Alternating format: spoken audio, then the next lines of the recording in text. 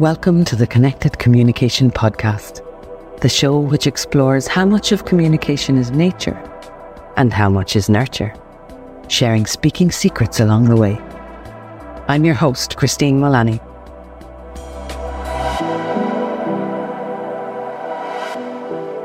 Sawubona, the only language in which hello means I see you.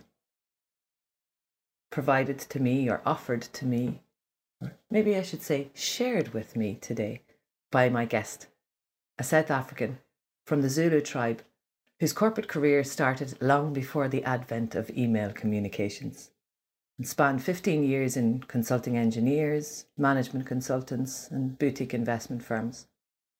And then after a decade in South Korea, she relocated to start a new life as a public speaking coach, soft skills trainer, and the host of the Speaking and Communicating podcast in the USA. It's my great pleasure to welcome Roberta Ndlela. Is my pronunciation correct? That was so perfect. Yes, Christine. Okay. Sawubona. I see you. Sawubona. It's beautiful. Wow, I absolutely adore that. Thank you. Thanks for having me on your show. Thank you for being here. It's such a pleasure to have you. So Roberta and I met in a podcasting collective that we're both members of. Wonderful connection. We've done quite a lot since on LinkedIn, and we hosted a few different rooms, and we meet on Zoom calls monthly. So really great to be connecting with you and building that connection and friendship over this period of time. As you know, the podcast is Connected Communication, and in it, I explore the nature and nurture of communication. So just for listeners who are new, welcome if you're new. Thank you for coming back. If you've returned, do remember to hit that subscribe or follow button and make sure you keep coming back. I'll just explain briefly what this series is about. It's called Communicating Through the Ages, as I shared with you beforehand. What's been transpiring in interviews over the past week or so is that it might take a little bit of a turn away from through the ages and more towards your experience of communication throughout your lifetime. But what we do is we look at how communication has changed because of globalization, technology, and anything else that you may have experienced yourself in your long career in consulting, then across a couple of different locations that are quite diverse and different in terms of their communication styles. Would that be fair to say? Very diverse. In fact, I've realized when I went to South Korea from South Africa, I thought, oh, what makes it so diverse is the language barrier and the different culture. But then I'm in America. Yes, I'm Zulu, but in my country, it's run in English. And here I thought, okay, it's in English. Everything is going to be the same. Very diverse as well. Mm-hmm. Yeah, you have a very different. We all do. I'm Irish and I speak Hiberno English, a based form of British English, as is American English, and in fact, actually, all of the Englishes in the world in some way are based on British, because we won't go down that road. we know why. Maybe that's for another series. But I remember actually learning, and I think I told you this before, the word for traffic light. You call it a robot? Yes. Yeah. So in South Africa, if you stop at a gas station, when I started driving, there was no GPS. So you'll have a map. And sometimes your atlas or your map might not be as good, or you're not good at reading it. And you think, well, am I going the right direction? You stop at a gas station, which we call a petrol station, by the way. Yeah, so do we. Gas station is an American term. Yeah, and you say, excuse me, sir, am I going the right direction? I'm going to this. Listen. First robot, you see that robot over there?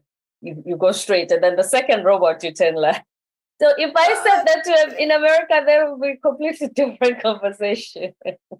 Absolutely. And the same in Ireland. So tell me then, and we'll get back on point then after that. What do you call robots in South Africa? Robots. So, and by robots, I mean... traffic lights. No. Oh, you mean robots, so, toys? Yeah, it's a robot as well. It's a homonym. That's very interesting. So when robots start to, holding up my fingers beside my head, take over, there's going to be robots directing other robots to turn left and left right and go when straight. they reach the robot. That's a very good point. That's right. So let's jump back then. Can I take you back a little bit? You said that you started your career after having studied at university and went into then consulting in engineering, and management consultancy. How would you describe the field of communication then? Consulting engineering was when I spent most of my 15-year corporate career. And my country was going through changes at the time. You know, we have a very colorful history of apartheid. So when the government became democratic in 1994, 1995, I'm starting my first job, corporate job. And there's too much consultation of stakeholders before you build anything, because the apartheid government was very, just bulldoze and do whatever you want. We don't consult anybody. So then they became the extreme of over consulting, which means there's always workshops and meetings. And if one stakeholder is missing, if a mayor of this town is missing, we're not going to do anything until we have another one where he's going to be present. And it frustrated my boss, who studied engineering. And one time we were driving, remember, I'm junior, so a lot of people would confess their true feelings to me, because I'm less of a threat. I'm not the director or vice president or anything. Very nice. Exactly. And he said, Roberta, I went to study engineering to sit on my desk, do my job, and now all I do is talk to people and there's politicians. But I had to realize by noticing and paying attention after his rant that that's why he got promoted. He's good at his job, but he's not the smartest guy. When you sit in boardrooms with the other executives, he wasn't necessarily the smartest, but he's very good with people. He was very good in delegating. He ran, and for some reason, I don't know, he had a lot of female professionals running in our transportation department. I don't know if that was coincidental or Johan just thought, I like working with females, with women. He was very good in delegating tasks to us and making sure that the project comes together and we work together. I don't remember any drama working with the other ladies. Because Johan was just that type of person. Those things nobody tells you when you are studying at university, that those extra little interpersonal skills are going to come in very handy in addition to your technical expertise that you learn it. Okay. So what I understand there is that then you had gone from one degree where everything was just done. There was no thinking. It was just that action was decided. You take that action into red tape everywhere. Nothing could be done. A bit of a freeze and a block. Over communicating almost everything. It was overly done. And when you're a consultant, you want to get the job done. Remember, even construction has deadlines. There were times when we were frustrated because it felt like it's holding us back from reaching the deadline, because somebody who felt unconsultant feels like the project must be on hold until they get, you know what I mean? It was overly done. And like I said, there's a lot of making up for the past that was happening at the time. I'm not sure how it is now, but because everything was just fresh and new. Right. Okay.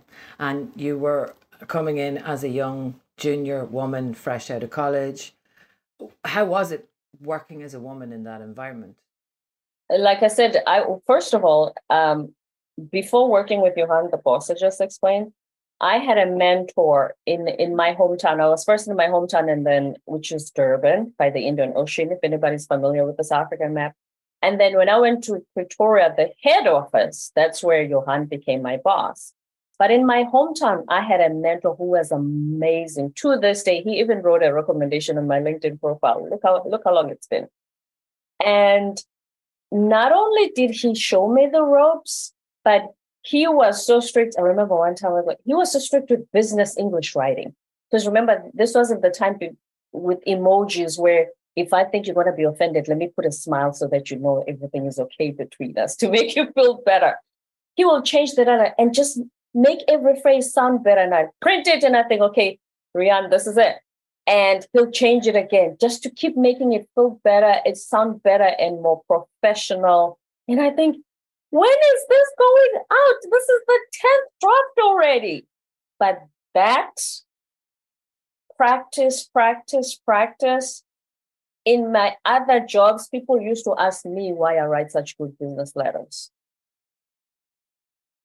So it taught you the style and the form and how to be meticulous in your preparation of the letters. And you said something there that I'd like to pick up on, if I may, because the listener's scope, I'm not sure of the age of everybody who's listening, but potentially those who are listening are used to a life of word processing, where when you type a business letter and you need to change it and adjust it, you just double click on the word and you delete it. Or you right click it and the computer gives you another answer. But you said he printed it out. And I would think, this is it. So in other words, he was using a typewriter. Is that right? No, printed from the computer. Remember, you'd print it from Microsoft Word. He will print it. Okay, so he was using Word. Yes, he was using Word. All right. But that was before, remember, that was before, you know how now Word would suggest to you, even on your email, if I write you an email, it would suggest to you the rest of the sentence. Yeah, I've switched that off. We did not have that. We did not have even spelling suggestions at the time. A lot of this was new. And so now you just click this arrow and it shows you the whole sentence in what you were trying to say, and it sounds better and more professional. We didn't have that. So a lot of the stuff we came up with to sound professional. Right. Okay. So you're talking about definitely a communication change here, big time, from years ago to now. Can I push back on you with that one? In you saying it sounds better and it sounds more professional when it gives you the ending. So I mean, I'm all for AI, right? It's got its uses. It's definitely a useful tool. This week I have been screenshotting my phone because somehow a new type of AI has embedded itself in my phone, and it is underlining grammatical forms in my phone when it thinks that it's wrong, as does email. So I've switched it off on email, but I can't figure out yet how to switch it off on my phone. And I thought this week, actually, I'm not going to switch it off. I'm going to take screenshots and I'm going to write a post about it because it's not correct. No more than Microsoft Word is correct all the time. I'm a bit of a grammar, I won't say that word, a pedant. Let me use that word. It's more politically correct.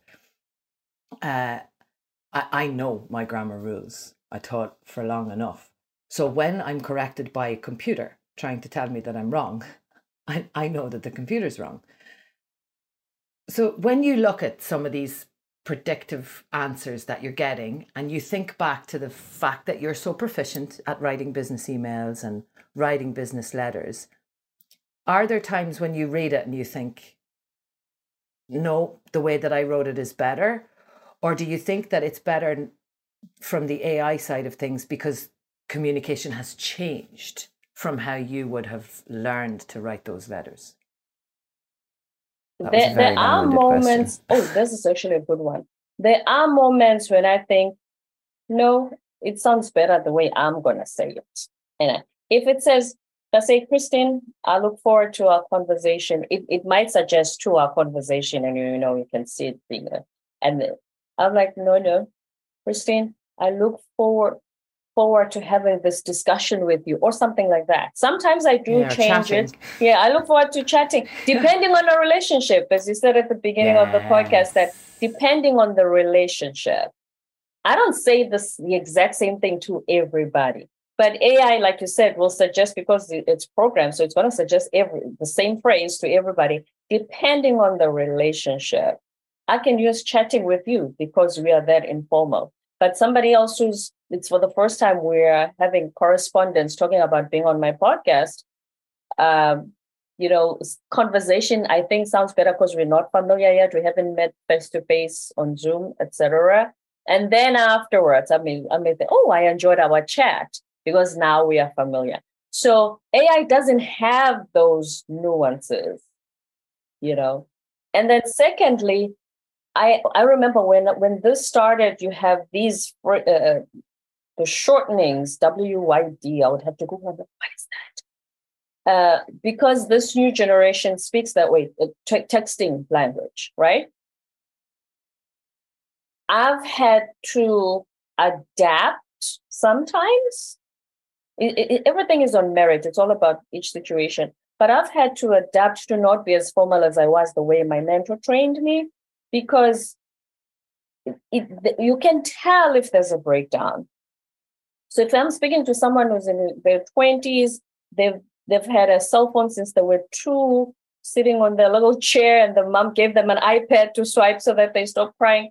That's a very different generation. And so I've had to be a little less formal than I was in the 90s. That is a fact. Yes. Okay. That's a very interesting point you make there. And you did make me giggle. I'm thinking about the kids swiping. Let me stay focused. Formality. So you refer to being much more formal. And of course, in that business setting, you would have to have been particularly formal if it was in engineering and construction and deals and things. But do you think the formality of communication has changed over the years? I think it has. And like I said, because I first did a corporate career in 95 before all the internet, social media that we have now, I think it has. And now the challenge becomes, and we talk about this when we talk about C-suite executives in their 40s and their 50s, that some of them, the challenge is they now have these 25-year-olds who report to them, and they need to be open to this idea of this generation communicates differently. You can't just say, oh, we communicate formally. If you don't, you're out of here. That's not going to work, because they bring value with new ideas and knowing what the market is looking for. Because you might be stuck in your 1995 ideas. They know what's going on in 2023. So you need to hear them out. And therefore, in communicating with them, you cannot use 1995 styles all the time. There should be that merging of, yes, bring what's going on so that our business can provide value to the market. But at the same time, we're not going to write client letters where we write WYD. Yeah. You know what I mean? Okay. Yeah, we're not putting text speak. No text speak in a business letter, in a business email. So it's the merger of these two very vast generations. Because before technology, even if my boss was 50, my mentor was, he was in his 50s when he mentored me, and I was 19. Because there wasn't that added element of technology and text speak, and there were no cell phones. So he actually, I would learn from him on how to do things, and it will just be that repeat of this is how things are done. And I'd be open to it because I'm not exposed to anything else. Yeah. So that scope of awareness to learn and to create your perception from is much narrower, or was much narrower then than it is now. You have one man who's standing in front of you. He's the person that you learn from, and you learn from the things he says and the things he does. You can't go and Google them afterwards to see if he's right. There's no Google. Our cell phones are those people, the Nokia 330 or something. I can't remember what it was called. And there were no smartphones. They didn't have cameras. We didn't have Google. And so what I learned from my boss is how things are done. What we do for the client, that's all they know. Yeah, absolutely. Very, very interesting. Yeah, there's a lot to touch on there. I'd like to go back, if I may, if you don't mind, even before that career. And you mentioned to me a couple of times how proud you are of your heritage, and even before we started this call, that the Zulu people are the proudest tribe of their heritage, which I find fascinating. I find understanding communication and the origins of communication long before we found language and we spoke to each other through sounds or through different movements, or we communicated with nature, I find fascinating to learn about. Do you mind if we talk a little bit about Not at all. your heritage, about growing up, what it means to have grown up as a Zulu in the 80s, if I'm correct? Yes, because I was born in the mid-70s. So yes, I grew up in the 80s. Yeah, I'd love to. Yeah. All right. So how was communication different growing up in a Zulu family or a Zulu tribe or tribal environment, do you think? The first tenet or foundation of my tribe, my Zulu tribe heritage, is one, Ubuntu. This word is becoming global, Ubuntu, which means humanity. Yeah. Yes, it's a Zulu word meaning humanity. I am because you are. I will never hurt you because of hurt you. I'm hurting myself. I will always do kind things to you because I'm doing kind things to myself. There's no separation between us. That's the first tenet of my heritage. The second one is respect. I remember cultural studies. You know those classes you used to have once a week, like career, this, cultural studies, not the everyday subjects. You know what I mean? Cultural studies, religion, not once a week. Unfortunately, we had religion too. Cultural studies. It was the 80s. We had religion too, and in our cultural studies, before they write chapter one, before chapter one, they say respect so that you can be respected. That's the foundation of Zulu culture. Respect. In rural areas, you have a chief who will speak to the people. When they come, they respect him and they listen to what he's saying. When it's time for questions, if everybody's quiet, it's time for questions, they raise their hands. You know, my beloved chief, here's my question. And he answers. There's respect. It influences every interaction. You would think that used to happen back then. Our beloved Zulu king passed on, I think it's about 3 years now. So there's been a succession ceremony of one of his sons taking over. There was a moment, I'm not in South Africa, so sometimes I don't know what's going on, but there was a moment that went viral because during that ceremony, somebody spoke while the new king was speaking. That is uncalled for. You don't interrupt because, like I said, respect drives everything you do. Respect in communication, respect in letting the person speak before you speak and unspoken, things like that. And when it comes to family dynamics as well, these kids now who talk to adults like they are friends, this is new for me. When my parents were sitting in the room, okay, we'll sit together. You know, we watch TV and everything, have dinner together. But if somebody my parents' age comes in, we didn't have to be told, my brother and I, to leave the room because the adults are going to be speaking. We go to our room. But it's just amazing our parents respect. Again, we respect the adults, give them their space. But these kids who sit with the grown-ups and they chime in on conversations, this is a new generational thing. And so the way we communicate even with other grown-ups, besides your mom and dad, in the neighborhood, at the shop, the way you communicate is always, always accompanied with respect as the very foundation of what comes out of your mouth, and your tone, the way you address them. The reason we say sawubona, which is hello in Zulu, and it literally means I see you. It means I acknowledge your humanity. I acknowledge, I'm in reverence of who you are as a human, the respect for you as a person. So all the communication, the vocabulary, my language doesn't have the word for stranger. No, it came with the, people who moved to South Africa. And then, so we describe it as somebody you don't know. We don't have somebody we don't know in my culture, but we don't have a word for it because it never existed. Because everything, every communication, every interaction is respect driven.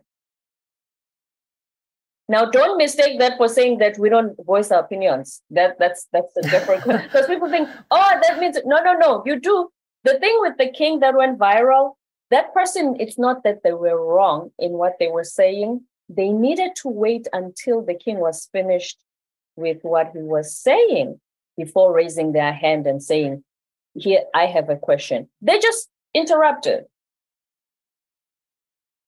Okay, so if I understand correctly, like you said there, when the king is speaking, the king is speaking. It's better, I think, like Queen Elizabeth, if I recall correctly, you didn't speak, I think, unless she addressed to you, was actually the rule with her. But when your king is speaking, your king is speaking. When the king has finished speaking, the king invites questions, and then is the time when you can put up your hand, when you can raise opinion, and when you can ask. So there's a convention to it. Is that right? There's convention.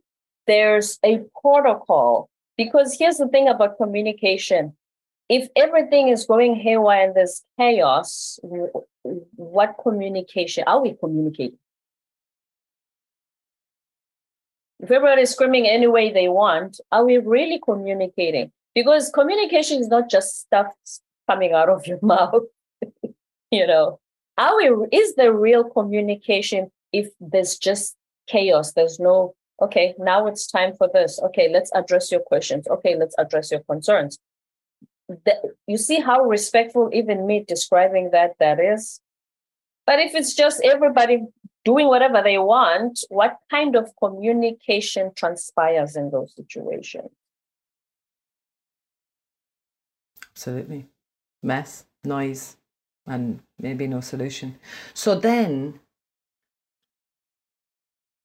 what's coming for me now is how maybe, I don't want to use the word uncomfortable, how different it must be for you being in the US, because the US culturally, and I say culturally, so to those of you that are listening, I'm perfectly aware that the US is culturally different in all states and even in inside states, as is every country.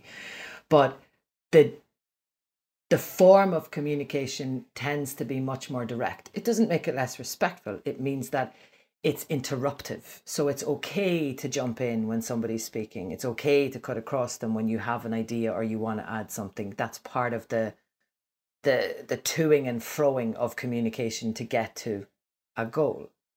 So for you, how do you navigate that? What I've noticed with my US friends, and by the way, I've met a lot of wonderful people here. I wish the news mainstream media will showcase Americans in general are generally good, kind people. I wish they would see more of that on television than what we see. Yeah, well, that's the media, isn't it? Exactly. It's hype. But what I've noticed is the direct, which you highlighted, that they speak directly. I think compared to us in Zulu culture, it's not that we are direct, we are less direct. Here, the reason people sometimes interrupt when the other person hasn't finished their thought or where they are going with that idea is there's a lot of underlying frustration that needs to, be expressed, that needs an outlet. And when you're frustrated and your chest is building up and you can't wait, and more than anything, you cannot hear the other person because your frustrations have been boiling since, that person who supports another side has been for months. It's been boiling. And so it's a lot of pent up anger, frustration, people feeling unheard and unseen. And when they go direct, there's nothing wrong with going direct. Zulu people are direct as well. But the manner in which they do it seems like it's been building up. It's because it has been building up. And therefore, people will come across as, and that's why sometimes they get these judgments of, oh, on social media, got this keyboard warriors, everybody's angry. Yes, people are feeling unheard and unseen.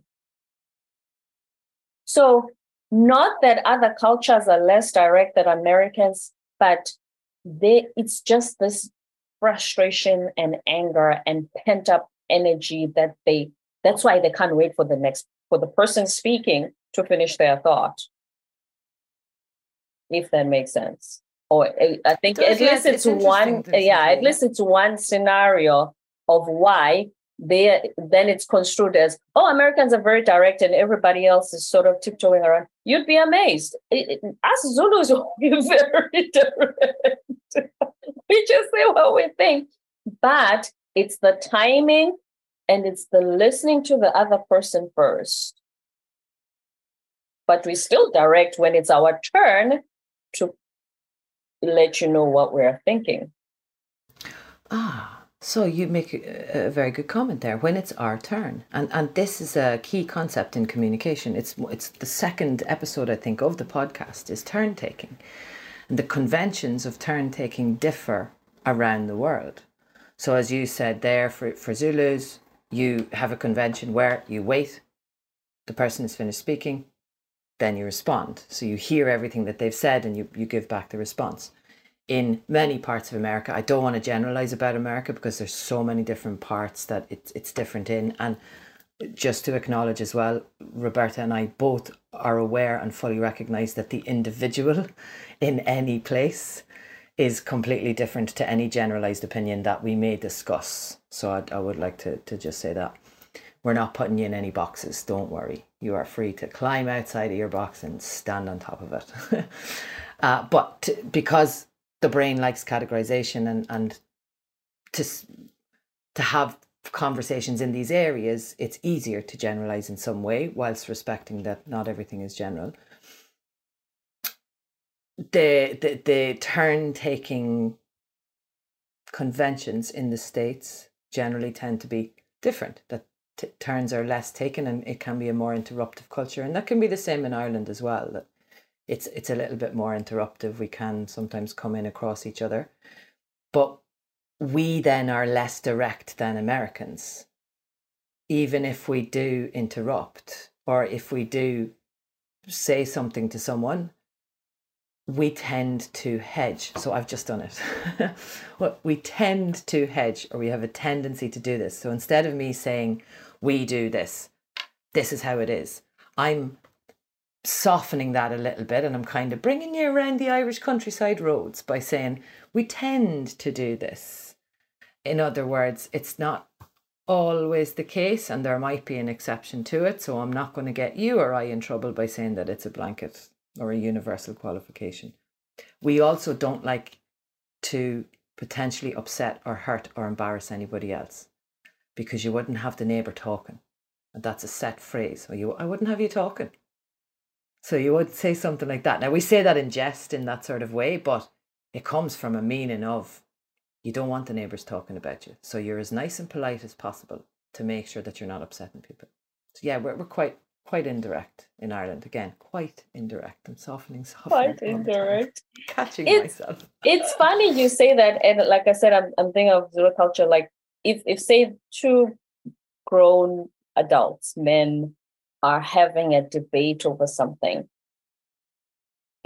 that's why everybody offended now is also something I've had to adjust to, because they know, like I said, that's why even though we are direct, but all the communication is the foundation is respect. They know that it's the issue that we are debating. This man is not disrespecting me. And the other one knows that the other man is not disrespecting him. So when you feel attacked, it's almost like a physical attack. When you feel like somebody's attacking you, your character, your opinions, and whatever it is, which is what you see on social media play out, is you feel personally like they are hammering you. And therefore, that's what I'm saying. Our interactions, because even the way you are direct, but the way you say it, it's still respecting the other person and seeing them and seeing their value as a human being, but saying, no, Christine, that's not how we do it. We even say how we do it. Let's say the correcting behavior, right? It's like saying, that's not how we do it, meaning we in this together, but this has to be solved. And you going that route is not the way to do it. They will be direct about it, but they will not make you feel like, oh my goodness, you're so evil. You're not even part of the tribe anymore. That's why they sometimes say that's not how we do it. So you're still part of us, but your behavior is a no. Okay. So this is very interesting. Two things come up for me here. One, you have just said the exact phrase that I used in a Facebook reel that ended up quite controversial. I think I got nearly 100,000 views on it. And it was because I said, that's not how we do it. I said, what does your Irish boss hear when you say, that's not how we do it?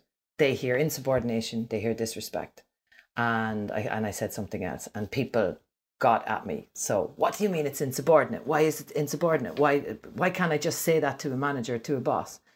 And the reason you can't in Ireland just say to your manager, that's not how we do it, is because there's a level of deference and respect and wording or terminology that we use in Ireland, which makes it sound more respectful. So you flip it a little bit to something along the lines of, could we explore an alternative direction? I'm not sure I understand, or that's not the right way to do it, actually, was what I said.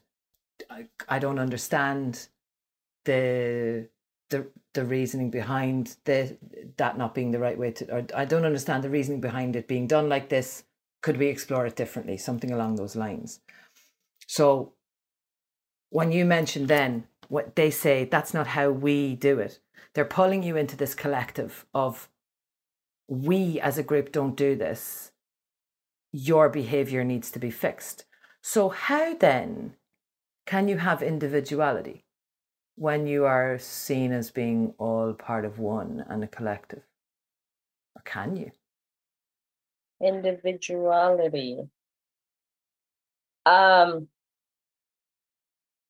think it's a bit of both. You can still be an individual and live your life, but I feel like Western culture, what it has done with individuality is extend that definition to do whatever you want. There's no shame in anything. There's no, for instance, I grew up in the 80s. Teenage pregnancy, it's a definite no. Every child, you should be married first and have a child within bonds of marriage. Now everything is free. Everybody can do what they want. And therefore, does that mean back then we didn't have individuality because we were behaving a certain way and thought this is how my behavior, you know what I mean? Versus now, I'm an individual, do whatever I want. Because there's a part of Zulu culture that the reason I said we all see each other as one, where, and don't get me wrong, they might live that way in rural areas, but people in the city, they're very individualistic. You know what I mean? They've become part of the, depends. Yes. People in the city, they live like Americans, Irish, all of that. But what I'm saying is, in being an individual, you still, for instance, teen pregnancy, as I'm using as an example, you know what not to do. And not only do they explain to you what not to do, you understand consequences, you understand how it's going to impact society, not just, because here's the thing, I think we've forgotten, and I'm not going on a moral highway here, I'm not the moral police, but sometimes in being such individuals and doing whatever we want, we forget that some of our choices do affect beyond just me. They affect society. So back then, they'll say, if you have a child as a teenager, instead of finishing school, who's going to raise that child and what kind of social economic situations are they going to be? And then it becomes, they make you understand that your choices are not just going to affect you alone. If you have made poor choices, it's going to affect the bigger society, community. It's going to extend.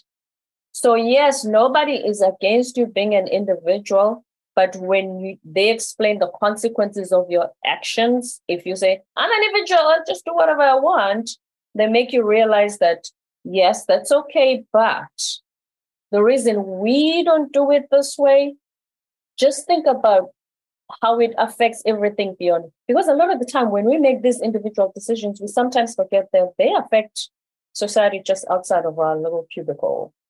Do we really have a society anymore? And the reason I say that is because what you've just been saying about the Zulu tribe and the Zulu tradition, which is one of the oldest in the history of the planet that we know of, and where many of us source from and stem from in terms of our origins as human beings, depending on your belief, is that tradition and formation of the group, the tribal group, coming from back from animals, that group mentality, being together, looking out for each other, there being fringes of the group, there being a second circle, and then all the way into the one who is protected, the king, in your case, in the middle. And I know I'm kind of thinking out loud now, but you've got me doing this. When we look at society as a whole today, even if I think about Ireland, we're very much family oriented in Ireland. It's very much about looking after your family and being together and being connected. There is a lot of tradition still there, but a lot of it's getting lost as we globalize, as the world changes, and as you say, people are not necessarily being less taught, but maybe learning less about the impact of their behavior on the wider group, to the point of the world. So I don't know. This may be a moral question we have to park. Do we really have a society anymore? Do you want to answer, or do you want us to leave it? From your perspective? Like I said, it's good that I was born in the 70s, so I can compare how I've seen things change over time. Let me give you an example that you might like as well. We wear school uniforms, unlike in America where public schools, they will wear them. Yeah, we did We too. do too, okay. So we wear school uniforms. So if I'm on the street with a school uniform at 10 o'clock, they know I bunked school. I should be in school. Yes. But some kids would do that if their moms went to town for the day. They know, Mama cannot see me, that I bunked school. I'm walking around with boys in the neighborhood instead of sitting on a desk in front of my teacher. But guess what? You don't raise your kids alone. At least when I was growing up in the 80s. If I bunked school because my parents are going to town and they won't see me walk around with boys instead of being at school, guess who will see me? And they count almost as much as my parents, the neighbors. When my parents come home, as soon as they see my dad's car in the driveway or my mom is coming back from town, they will walk to my house. They will tell my mom that I was walking around with boys in my school uniform at 10 o'clock instead of being at school. My mom will thank them. Sometimes if she could bake a muffin basket just to thank them. Because it's this thing of, I'm not parenting alone. Everybody looks after my child the way I would and cares about their welfare the way I would, even in my absence. And so hence do we have a society anymore? Do we see each other as connected enough to say, Christine, even in your absence, I'll look out for you? And is this, we fight for being individualism, this fight for individualism, and I'm not knocking it. Listen, I like my life.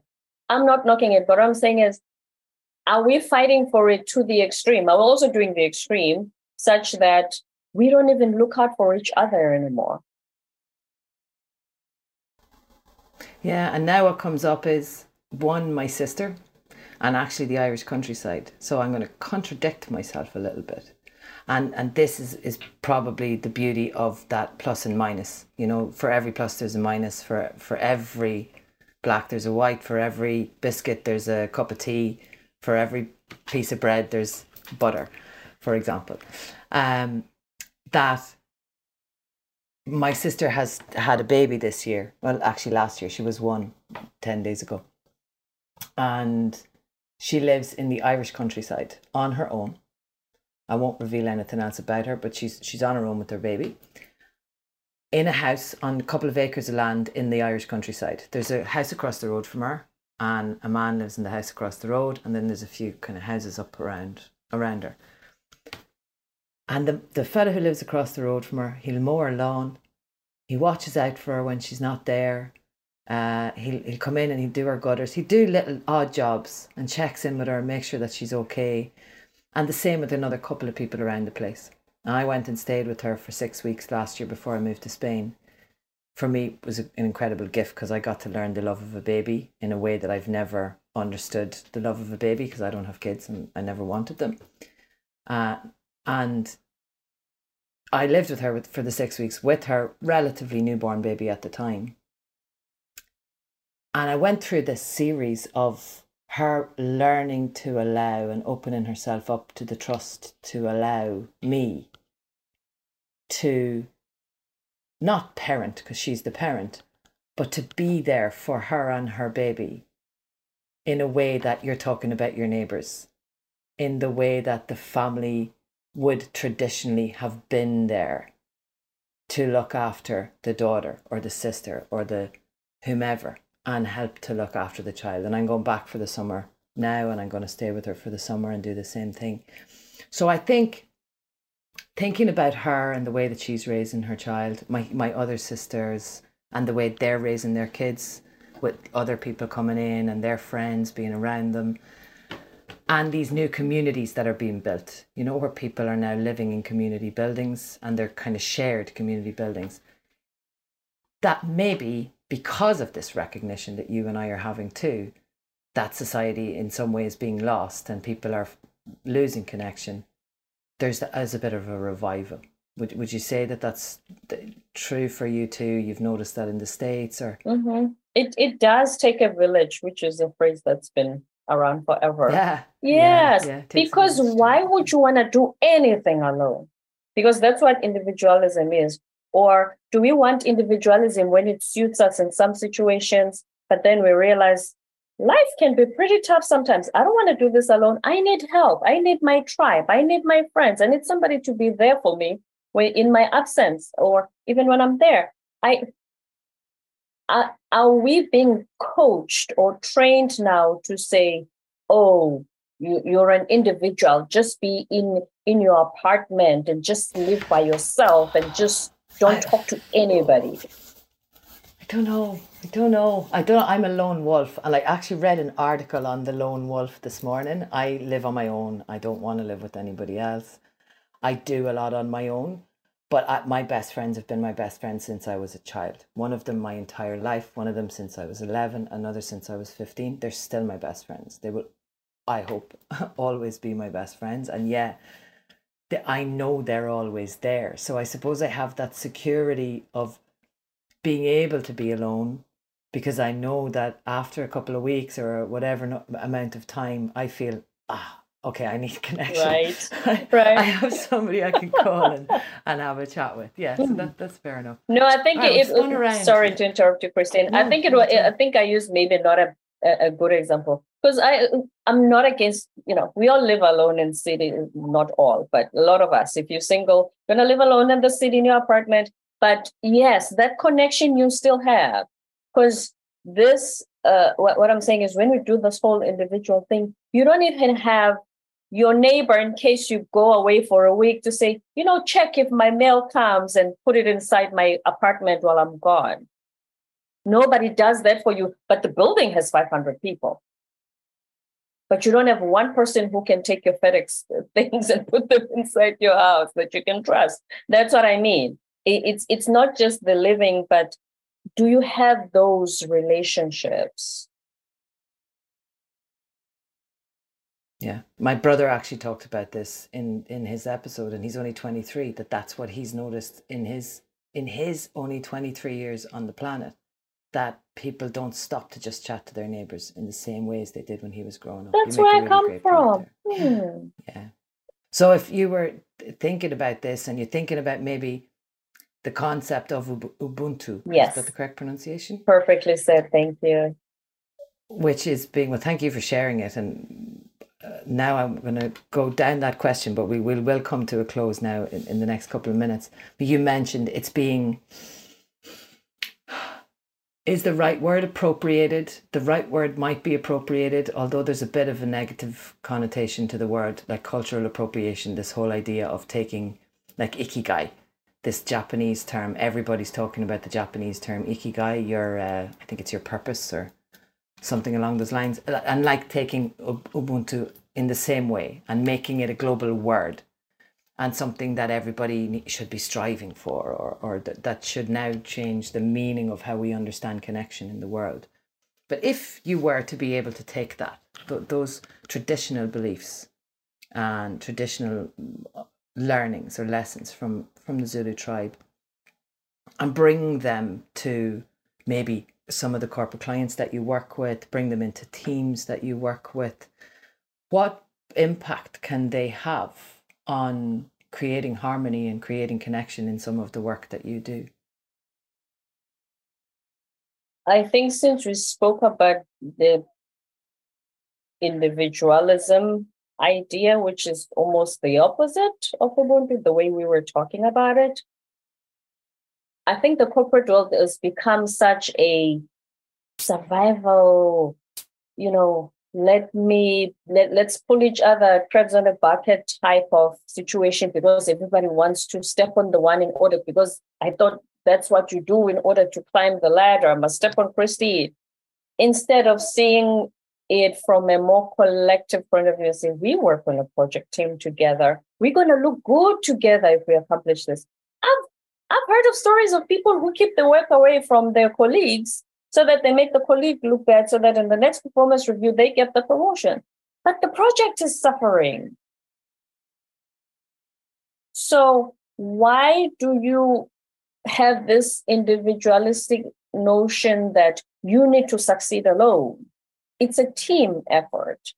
And then that's the employees. When you have the leader, the Ubuntu ideas, I think, especially with leaders, if they see their team members as the humans behind the machines, behind the computers, behind the software, because yes, we all need to produce, and yes, businesses have to make money. That's why we get paid. But it's not just that. People sleeping there at their desk at midnight and being required to be there 5 a.m. the next morning. They're not machines. That they are humans behind those machines. And the concept of Ubuntu there that's parallel to that is I see you, Sawubona, I see you. But then let's produce the work. Yes, fully on board with that. Yeah. But in a way, that's allowing them to be seen. And so this taking that concept, bringing it to organizations that aren't seeing their employees. Come on, brain. Can you remember it? Sawubona. Yes, that you aren't did seeing. I love it. Mm-hmm. Their employees. That this concept is potentially something very, very beneficial to be able to be brought to them and to get them thinking about as we strive to create a more harmonized world. Because you see them, then you listen to their ideas. Doesn't mean you agree with all of them. And like we said, those with 20, 30 years experience in the C-suite and the executive level, these new millennial ideas are what's driving the world and business forward. You can't afford to ignore that and say, hey, you new here, just do what I tell you. That's not how it's done anymore. So back we go around the spiral to harmony again, to connection again, to Sawubona. Yes. Is it right? Sawubona, yeah. That's right. Bona, but there's a bon is like an in there. There's a different movement of the mouth. Amazing. I love it. I love this. I love it. It's beautiful. Thank you so much for everything we shared, for going around about in different ways there, for sharing your tradition and history and culture. I think it's very, very interesting, and we don't hear enough about it, for me, today anyway. So I really do appreciate you for that. It was really lovely to listen to you, to listen to your ideas and experience. I have one more question before you go. By the way, thank you for having me on the show. And as you can see, I love talking about my culture and my heritage. I really appreciate our relationship, because the reason we have this kind of conversation is because we are just so free with each other, of the relationship outside the podcasting world. Thank you. Yeah, well, that's Ubuntu. No, yes. We are one. Oh, I'm learning. See that? I love it today. Oh, got a little bit of goosebump there. Beautiful. The last question that I ask is to guests who come on, what does connected communication mean to you? If I am connected, that means when you communicate to me, first of all, I try to not use my previous filters, so that the message you are sharing with me, it will not be tainted by whatever I had in the past going on.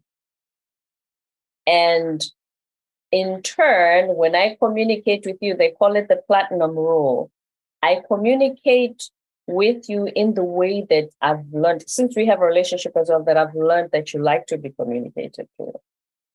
And then when we connect, which is another topic for another day, I know there's a lot of vulnerability going on, and I love Breno Brown's work, and I know about Breno, but I feel like part of vulnerability is the integrity and truly sharing what you really feel and think and how you see this,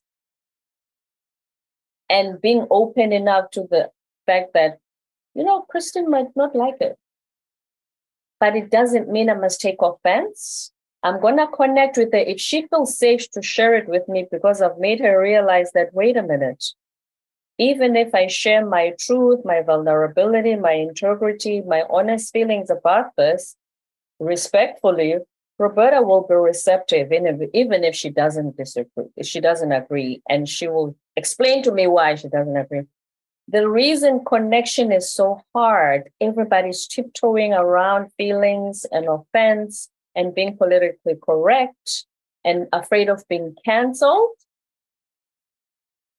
And that's where each time the connection thread is being loosened up, it's being lost.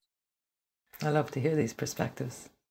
I appreciate your vulnerability, your honesty, your openness, your gratitude, and our connection and relationship as much as you do. I really, really do. And I will be doing a series more deeply on culture. So if you're agreeing with it and you're okay with it, we will delve way more deeply into Zulu tradition and beliefs. I would find that fascinating. For sure. I'm open to it. Thank you for inviting me for future ones. Super. Well, just before we go then, would you like to tell listeners how they can find you? Your links will be in the show notes as well, of course, but if you'd like to mention anything about where to find you, what to do. Okay. On Instagram, Coach and Speaker. All one word, all small letters. Coach and Speaker on Instagram. On LinkedIn, my name is Roberta, as Christine has so beautifully pronounced my last name, Ndlela, which is Ndlela. You can find me on LinkedIn and on Instagram.